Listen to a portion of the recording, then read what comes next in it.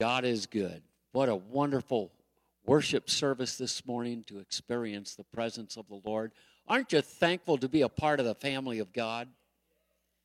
Isn't it wonderful we can get together and we're called to come together and worship and praise and fellowship together? What a wonderful time to be a part of the family of God, especially in the days in which we're living. We need each other. We need this community right here. Amen. And we're glad you're here this morning. This morning, I want to minister on the thought. In fact, it's a little bit different, but it's a message that the Lord really impressed upon my heart.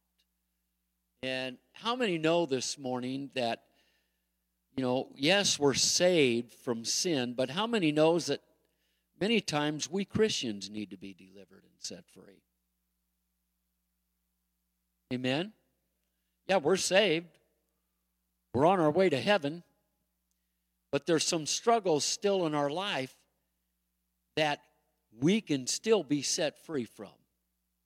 Jesus has a way of continuously bringing us to new levels, setting us free, and bringing us up higher.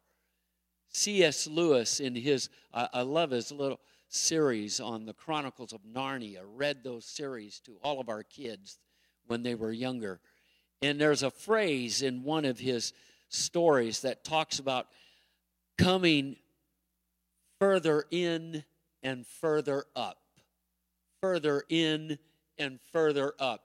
And how many knows that there is no arrival point this side of eternity? We are always arriving. And may I say, the Lord is always inviting us further in and further up. Further in and further up. So I want to minister on the thought this morning, the tyrant within. The tyrant within. Many years ago, under the reign of the tyrant Saddam Hussein in Iraq, they actually participated in the Olympics. And their soccer team, his brother Uday was over the sports program in Iraq. But the national soccer team, they worked under fear. In fact, they were threatened. Some were flogged. Some were beaten in the wake of losing important games. In other words, fear was linked to a game. They played out of fear rather than the joy and fun of the game. Saddam Hussein's brother Uday actually robbed them of the fun and enjoyment of the game. He was what you would call a tyrant. Note, sometimes we need to ask ourselves, what truly motivates me in my life? My efforts at victory and success. Is it enjoyment or fear? Is there fulfillment or is there a hidden torment? There is a real tyrant today at work, even in the lives of Christians, believe it or not. I want to read a couple of texts this morning, very familiar to all of you. But in Jeremiah chapter 17, verses 9 and 10, and Jesus referred to this text as well. But Jeremiah 7, 9 and 10 says this: "The heart is deceitful above all things, and desperately wicked. Who can know it? I, the Lord, search the heart. I test the mind, even to give to every man according to his ways, according to the fruit of his doings." In Proverbs chapter 4, verse 23, it reads, "Keep your heart with all diligence, for out of it springs the issues of life." May I say this morning, it is in the hidden caverns of our hearts that really dictates who we really are and how we go about, you might say, the game of life. We must not only guard, but we must uncover what is hidden there. And may I say, there is only one person who can lead us effectively into the inner caverns of our own heart and help us discover what needs to be removed. And that person is Jesus Christ. He wants to not only set the sinner free, he wants to set the saint free as well. Now, there are only two basic motives for succeeding in life. The first one is the fear of falling short. Or, secondly, the freedom of faith that soars. This morning, we want to identify that inner tyrant that has many people bound and topple his regime once for all. And you know what? God wants us to experience the release, freedom, and the abundant life that Jesus promises. How many knows that? Amen? Well, let's look at, first of all, the life motivators, what we call the life motivators. These two opposing motivators are matters of the heart. And as I said, they can be very well hidden, even from ourselves. There are only two reasons we put forth real effort in this life. It's either one or the other. Fear, which desperately looks for acceptance and approval, or fulfillment, which looks to make a difference. We need to ask ourselves some searching questions. And stay with me this morning. It's going to be a little bit of a journey. But how many knows he wants us free? So there's some searching questions. Why do I really do what I do? Why do I think the way I do? Why am I so sensitive to any hint of criticism, even if it's positive or if there's disagreement? Why do I need everyone to like me? Why do I have to rely on fear to abstain from addictive behaviors? Why do I often feel like a phony, even though I'm successful? Well, the simple truth of the matter, another familiar text in Jeremiah chapter 29, verses 11 through 13. Here is the simple truth about you and I, the Word of God. For I know the thoughts I think toward you, says the Lord, thoughts of peace and not of evil, to give you a future and a hope. Then you will call upon me, glory, and go and pray to me, and I will listen to you, and you will seek me and find me when you search for me with all of your heart. How many has heard that verse before? What an inspiration, what an encouragement. And yet there are times we say, well, you know what? Yeah, I've heard that before. Yeah, right. Well, there's a false humility, and the false humility is wrong-headed. It says this, what am I doing in this position? Certainly someone else can do a better job. When others commend or applaud me, I'm thinking, yeah, but if they only really knew me. True humility is this. Did it ever occur to me that maybe God has given me some valuable gifts, and because of that, I do have something to offer? For Philippians chapter 4, verse 13 says, I can do all things through Christ who strengthens me. Glory. Well, we need to identify the tyrant. The root of our problems, the tyrant, is called shame. Shame is a feeling of being flawed. Shame is the idea that I just don't quite measure up. Shame is the idea where we say, am I good enough? A few years ago, we were sitting at the bedside of our dear sister-in-law, a wonderful Christian lady who went on to be with the Lord, and we drove to Oregon to be by her side before she passed. And I was sitting there by her bedside, and she looked at me. And again, a wonderful Christian lady. And she said, Vernell, I don't know if I've been good enough. And I looked at her and I said, Sandy, that doesn't matter. Jesus was good enough, and that's all you need to know. Glory.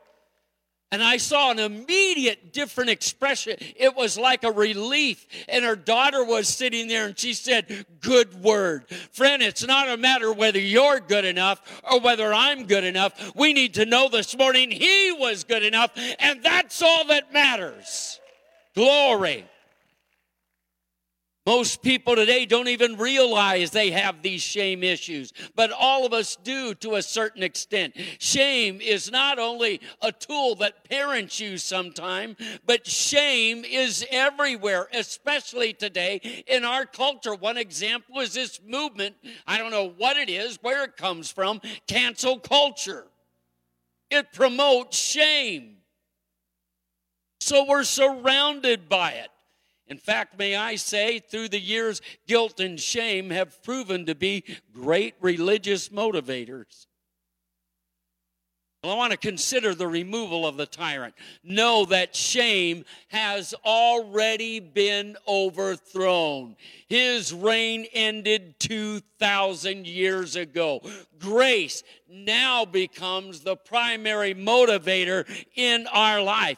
Imagine experiencing the calm, quiet, confident satisfaction instead of the deep, abiding, vague gut anxiety. I can tell you this morning there is a real possibility of change when we uncover this tyrant known as shame. Also, knowing the enemy tactics can help. The Apostle Paul said in 2 Corinthians 4:4, he said, it's important that it's good that we know the methods or the schemes of the enemy. Our enemy is real. I've said many times before, whether we realize it or not, we are at war spiritually, and it's constantly going on. But what I like, when the Apostle Paul, at the end of his life, he said, I have fought a good fight. I have finished the race. You know why it's a good fight, folks? It's a good fight when the fight is fixed. Glory. And I can assure you the fight we're involved in spiritually is already fixed. The victory's already been won. When God sent Israel into the promised land, he repeated to Joshua at least 3 times in chapter 1. He made the statement, I have given you the land, and everywhere your foot steps is yours. It's already yours. But you know what? They had to fight. First thing they faced was the walls of Jericho. Glory. But you know what? God said in chapter 1, I've already given the land to you. It's yours. Go take it. Glory. It's a fixed fight. I've got great news for you this morning. The land's already yours. The victory's already yours. Just go take it. Go through the motions, do the fight, and guess what? The victory is already established. Glory. There's 3 things, though, we need to understand about the devil. And this is profound. You may want to write this down. Are you ready? 3 things about the devil that you need to know. Number 1, he doesn't like you. Hello. Number 2, he doesn't want you to go to heaven. Number 3, if he can't keep you out of heaven, he will do his best to make you the most defeated and miserable Christian on the planet. Amen. 3 simple truths about the devil. So in identifying our master motive, the tyrant from within, for whom do we perform? Uday or the joy of Jesus Christ?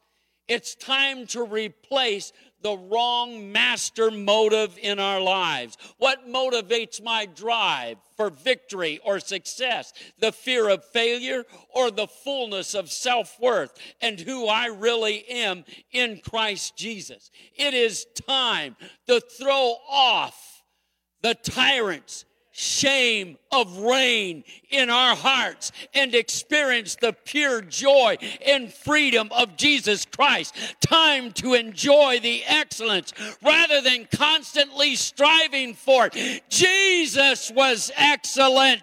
Jesus won all the brownie points. Jesus was good enough.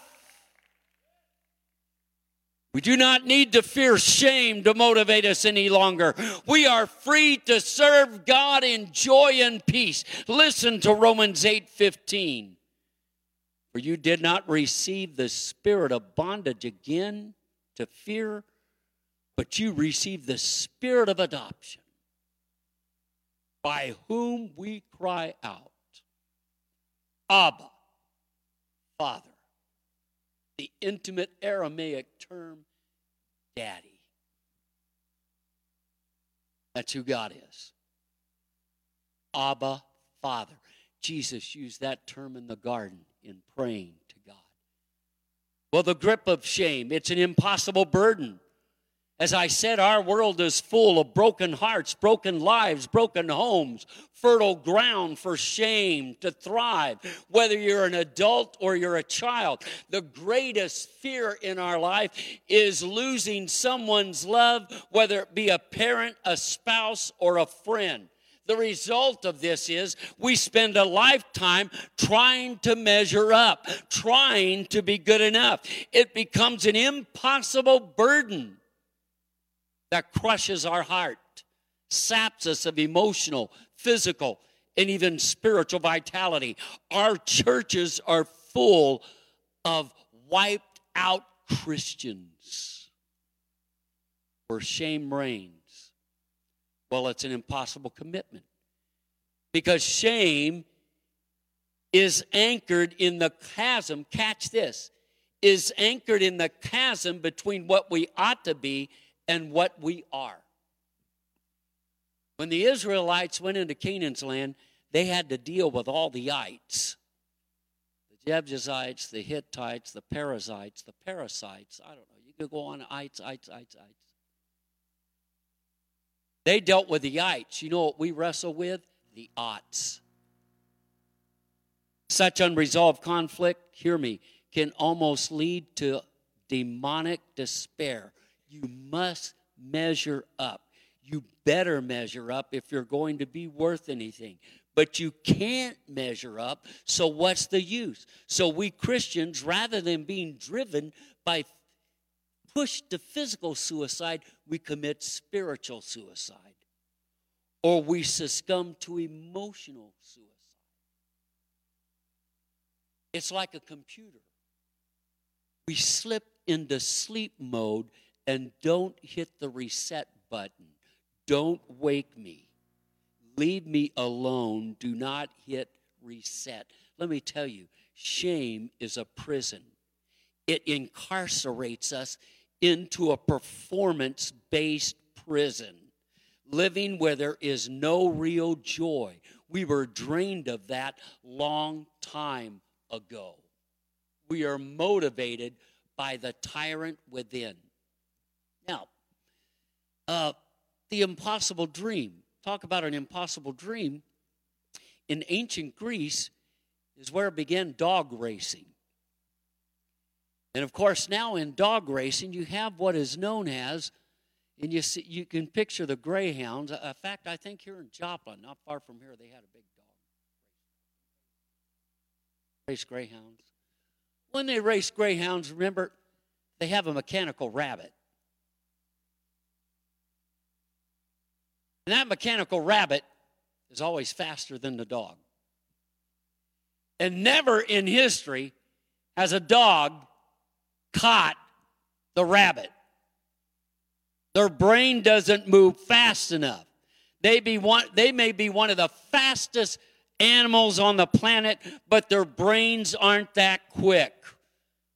They need a counseling session with Dr. Doolittle. I don't know, but they can't catch the rabbit. We run faster and harder when we are powered by shame. In our lives, we end up chasing a rabbit that we have not been able to catch. And that rabbit comes in all kinds of shapes and colors. Approval, acceptance, affirmation, affection, attention. Whatever we run after, simply put, shame is the shameful feeling, the painful feeling that there is some flaw in me that keeps me from catching the rabbit. Still with me? It's also an impossible principle. People use shame to motivate others because they simply don't know how God operates. Does God want us to be fruitful, productive? Absolutely. Does God have high expectations of us? He sure does. Does God bless us because we're productive? Nope. Here's the false Christian gospel. Love the Lord, do good, give generously, live right, serve God, and the Lord will really love you and bless you. That's how we've been raised. I know. Been there, done that. The true gospel, Christian gospel, is here. God really loves you. God has blessed you with all heavenly blessings. Therefore, love the Lord, do good, give generously, live right, and serve God. The truth of the matter is this. Shame does change behavior, but it doesn't change the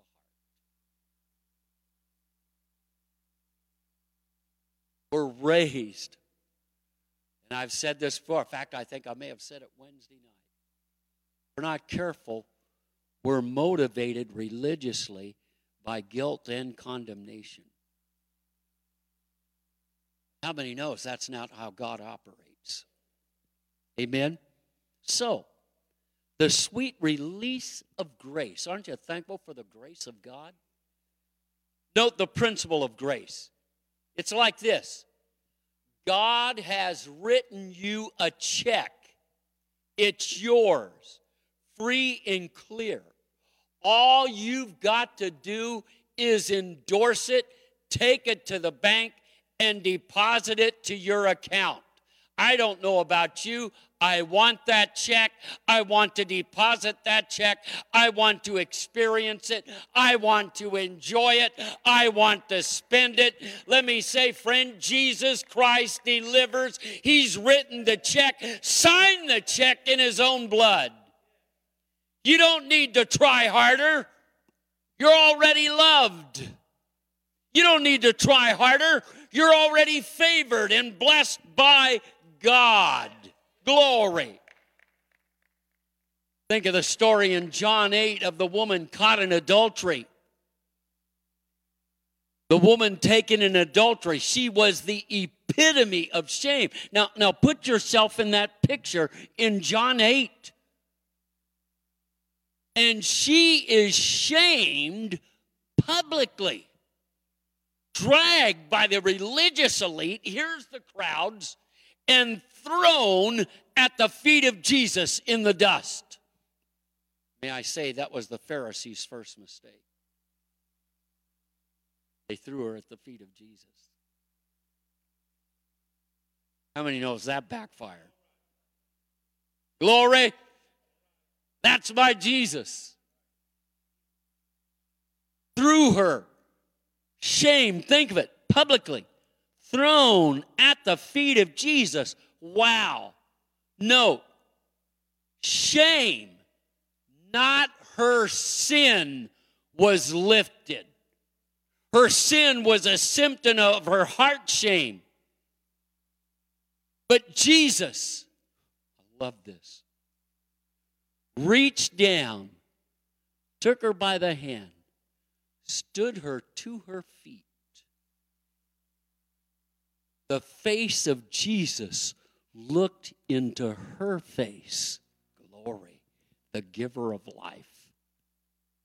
May I say her creator looked her right in the face said, neither do I condemn thee. Go and sin no more. By that time, those who had accused her, the crowd was gone. They had dropped their rocks and left. And all that was there was her alone with Jesus. And Jesus released her. Let me say, at that moment, that woman's life was never the same again. The shame was lifted. She was a new person.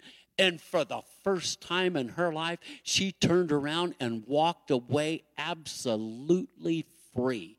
Can you even begin to imagine the joy of release in her life? Glory. She did not have to return to a life of prostitution because Jesus released her from the shame that drove her to that lifestyle. Note, your sin is not the source of your shame. Your shame produces the behavior. Note, lift your eyes. Look into the wonderful face of your Savior. Behold his smile. See his eyes of compassion. Feel his affection for you. Accept his provision and know that you are a creature of infinite worth. Be released of your inner tyrant of shame and celebrate life in Jesus Christ. Well, the impact of grace is this. Glory. Note, listen. We now stop trying to measure up. We now quit our dogged pursuit of the rabbit of perfection and acceptance. We now find rest in the vastness of God's love. We experience joy, fruitfulness, peace, and a wonderful family of the saints. We now don't have to be fruitful in order to be blessed. We're blessed, therefore we are fruitful. Glory.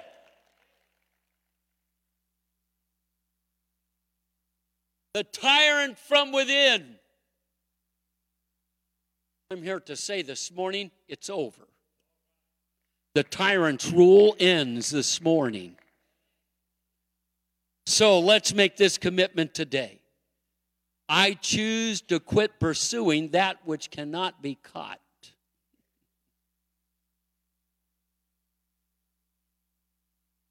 Say it again, Pastor. I choose to quit pursuing that which cannot be caught. You know why? Jesus caught it on the cross. Why are you pursuing it?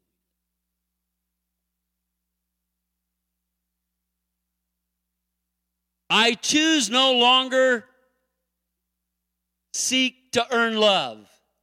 It can't be earned. I already have it. You already have the complete love and favor of God. And may I say, there's nothing you can do religiously as far as disciplines to earn more of his love and favor. I'll go so far as to say this. There is nothing you can do right now to cause God to love you any more than he already does. And there's nothing you can do right now to cause God to love you any less. You have his complete, infinite, and eternal love right now. So why are we knocking ourselves out trying to earn something we already have? Can I give you some good advice? Knock it off. Glory. Turn to your neighbor and say, glory. I will surrender my futile efforts to prove myself acceptable. God knows our needs. May I remind you this morning, Jesus is your high priest. He stands before the Father continuously, interceding, calling your name before the Father. He identifies with every one of your wounds. The book of Hebrews says he is identified with every one of our transgressions. Repent of all bitterness, release judgment, resentment from your heart.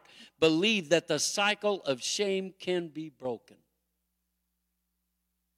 I want to close with this simple statement this morning, but put it another way. God sent you a rose. It's the rose of Sharon. Behold the beauty of Jesus Christ. Breathe in the fragrance.